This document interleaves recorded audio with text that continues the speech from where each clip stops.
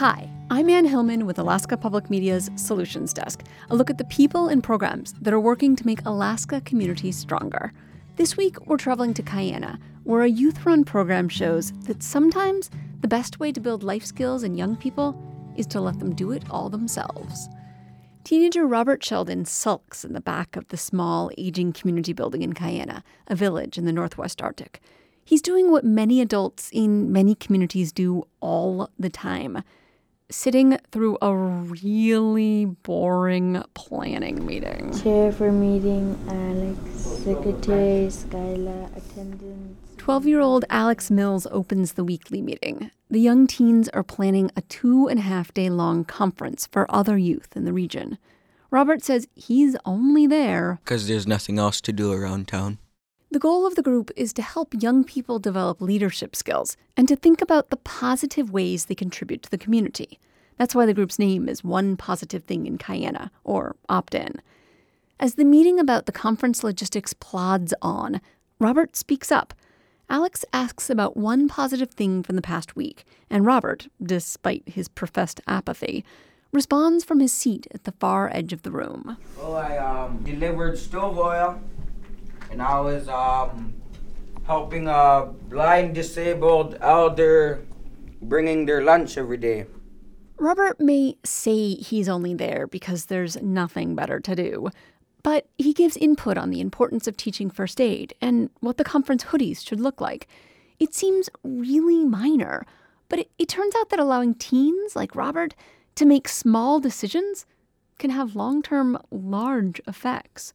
Research shows that when young people are in charge of decision-making processes and have opportunities to contribute to the community in meaningful ways, they're less likely to participate in risky behaviors like drinking or having sex when they're young.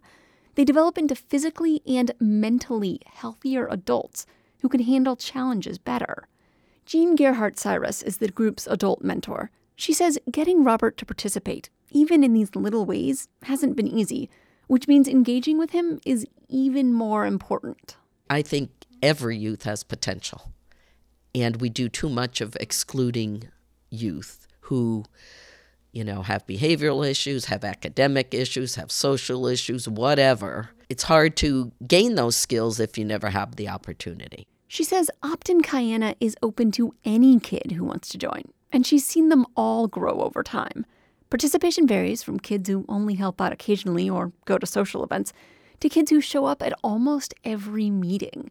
She says the locally developed youth-run program goes beyond providing kids necessary social supports and connections. It teaches practical skills. These youth, I'm really excited to see them as adults because of their experience. So they know about meetings, they know about how to organize things, take responsibility for them, and see a project from start to finish. Their biggest project is their annual conference. This spring, they hosted their third. The youth decided to feature things like workshops on sewing, being safe in the village, and applying for scholarships. After the meeting ends, Robert wanders down to play air hockey at the new youth center that's open on some weekends and afternoons. His mom, Millie Sheldon, volunteers to chaperone. She says before joining the leadership group and attending a conference in Anchorage, Robert was acting out and making poor choices. Now, things are different. He is doing a lot better in our community and getting involved more with helping our community members and our elders. Though things have improved, it doesn't mean he's completely stopped being a surly teenager.